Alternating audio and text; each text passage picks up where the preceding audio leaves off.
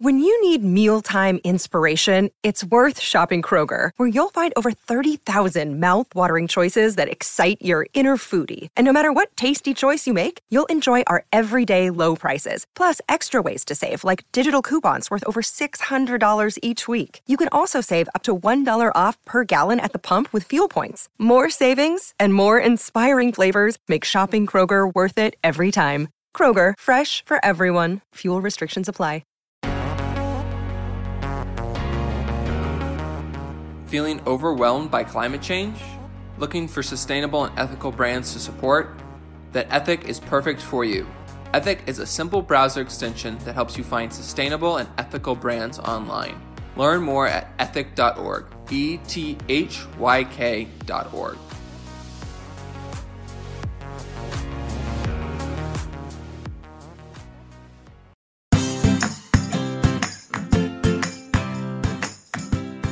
Hi, and welcome back to Realistic Sustainability Educational Shorts. Does this seem like your town or your city is doing all these renovations and changing the design just to slow you down? Every time you drive, it just seems like they're doing something that makes you slow down. If so, awesome. Everybody wants to drive as fast as they can, but that's not a place to drive fast. That is a place for people to enjoy their town. We are finally starting to see changes in some big cities, but even smaller towns where there's traffic calming effects.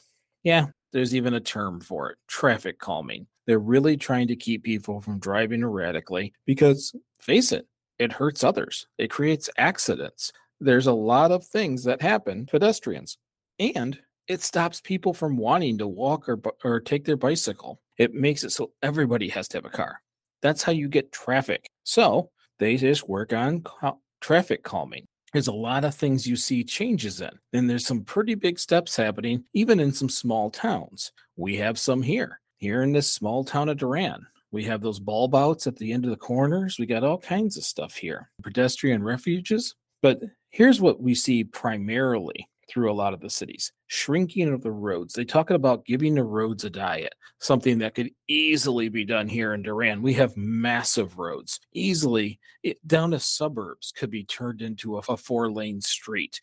We don't need that kind of space. You shrink it down because as a driver, if you're closer to the cars parked on the right next to you as you're driving by, or there are things real tight, you slow down and you pay more attention. So that's why shrinking the streets slows people down. Are they going to do it on expressways and highways? Of course not. Go fast. It's for downtown spaces or populated areas. Shrink it so people pay attention more. Less accidents. Reduce the number of lanes for cars and increase the lanes for walking and biking. But they have to be protected. Sometimes you'll see that there's a tree line between where people bicycle and walk and where they drive because it creates this safety barrier. You have to try really, really hard to get through a line of trees to go hit someone. And to be fair, most don't even want to hit someone. There's something has happened that causes the accident. So that barrier keeps people safe. And if people feel safe, they'll ride their bikes, they'll walk, they'll do all those things, less cars on the road. You also reduce the amount of lanes in general, because when pedestrians cross streets, you have to put these little islands in the middle. Not everybody can cross 4 lanes quickly and efficiently. And of course, if you don't make it, there's always going to be that one person who slams on the brakes all dramatic like and slams on the horn like it's an 80s movie. So we don't even give them the opportunity. You shrink it down, slow them down, and make it a shorter span for people to cross the streets. You sharpen turns. I talked about the bulb outs here in Durand. We have them. It kind of comes out beyond the normal driving to where when you turn, you have to turn much sharper. If you're turning sharper, you're slowing down. That is very important. Roundabouts. Oh my goodness. I got so much slack from the short what I did about roundabouts. Seems like everybody in the US is freaking out because it's relatively new to us, but they're safer. They make people pay attention. You don't have to stop. It's better for emissions. It's better for your fuel economy. It is a much better way to manage traffic than just having stop signs. So roundabouts being placed in different areas so everybody pays attention. Also, keep parking right on the side of the road, because here's the deal. As you're driving down, I'm always worried someone's going to open a door. You know what I do? I slow down. I am not that person who's going, well, if they open it, I'll just rip their door off. No, I care about people. I have empathy. And to be fair, I don't want to destroy my own things or theirs. I slow down. So if we have street parking, by default, your instinct is to not cause damage, not cause grief, not hurt people, and you slow down. Again, that's a traffic calming way of building an environment. The goals are really, really simple. Reduce how many people drive on the roads. Reduce the smell of the emissions. Reduce the emissions. Increase citizens' health. The more people who walk, the more people who bike, the healthier they are. Everybody knows I'm a big guy. The more I walk, the better I feel. And the better health the city citizens generally have. On top of the fact that there's less emissions. They're not breathing in all those emissions from all the vehicles sitting there idling or driving by. There's also improved safety factors, reduces the amount of motor vehicle accidents, and reduces the amount of pedestrian accidents with motor vehicles. When designed correctly, the city is safer, both for the driver of a vehicle and for those walking.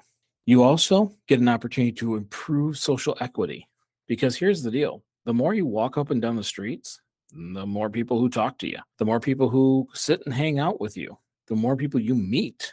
Communities grow stronger when people are on foot because they tend to talk to each other more often. They go into the local businesses. They spend time with other people in the community. The social equity is immensely stronger when we have a walkable city. And that leads into the final part. The fact is, when everybody gets along like that, you have strong social ties. And that is a key environment to a town or a city. Now, I didn't add this to my notes, but I'm going to say it now. When you have a walkable, comfortable city, when someone comes to look at a house, all they see is this calm environment, this welcoming environment. So house pricing, you actually gain equity when the city understands the kind of environment people like. Calming is rare in today's world. If your town can give that sense of calming, those houses are in higher demand. So the next time you see a change on your street or in your town, stop and think before you get upset.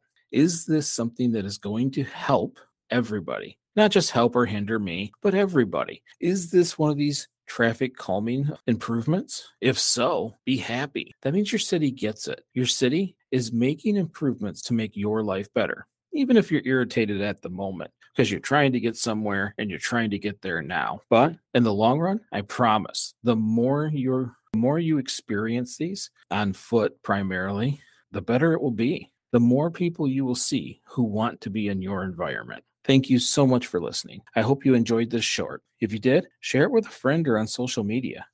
You're always welcome to support Realistic Sustainability as a monthly sustainer on our Anchor hosting site just by searching Realistic Sustainability or going to greeningyourlife.org/podcast. We do appreciate it. I kind of hope that we get to a point where a whole bunch of people give us $1 per month for a year, and then we don't have to do marketing and advertising. Way easier. But if you can't do that, I totally understand it. Then just leave us a 5-star review.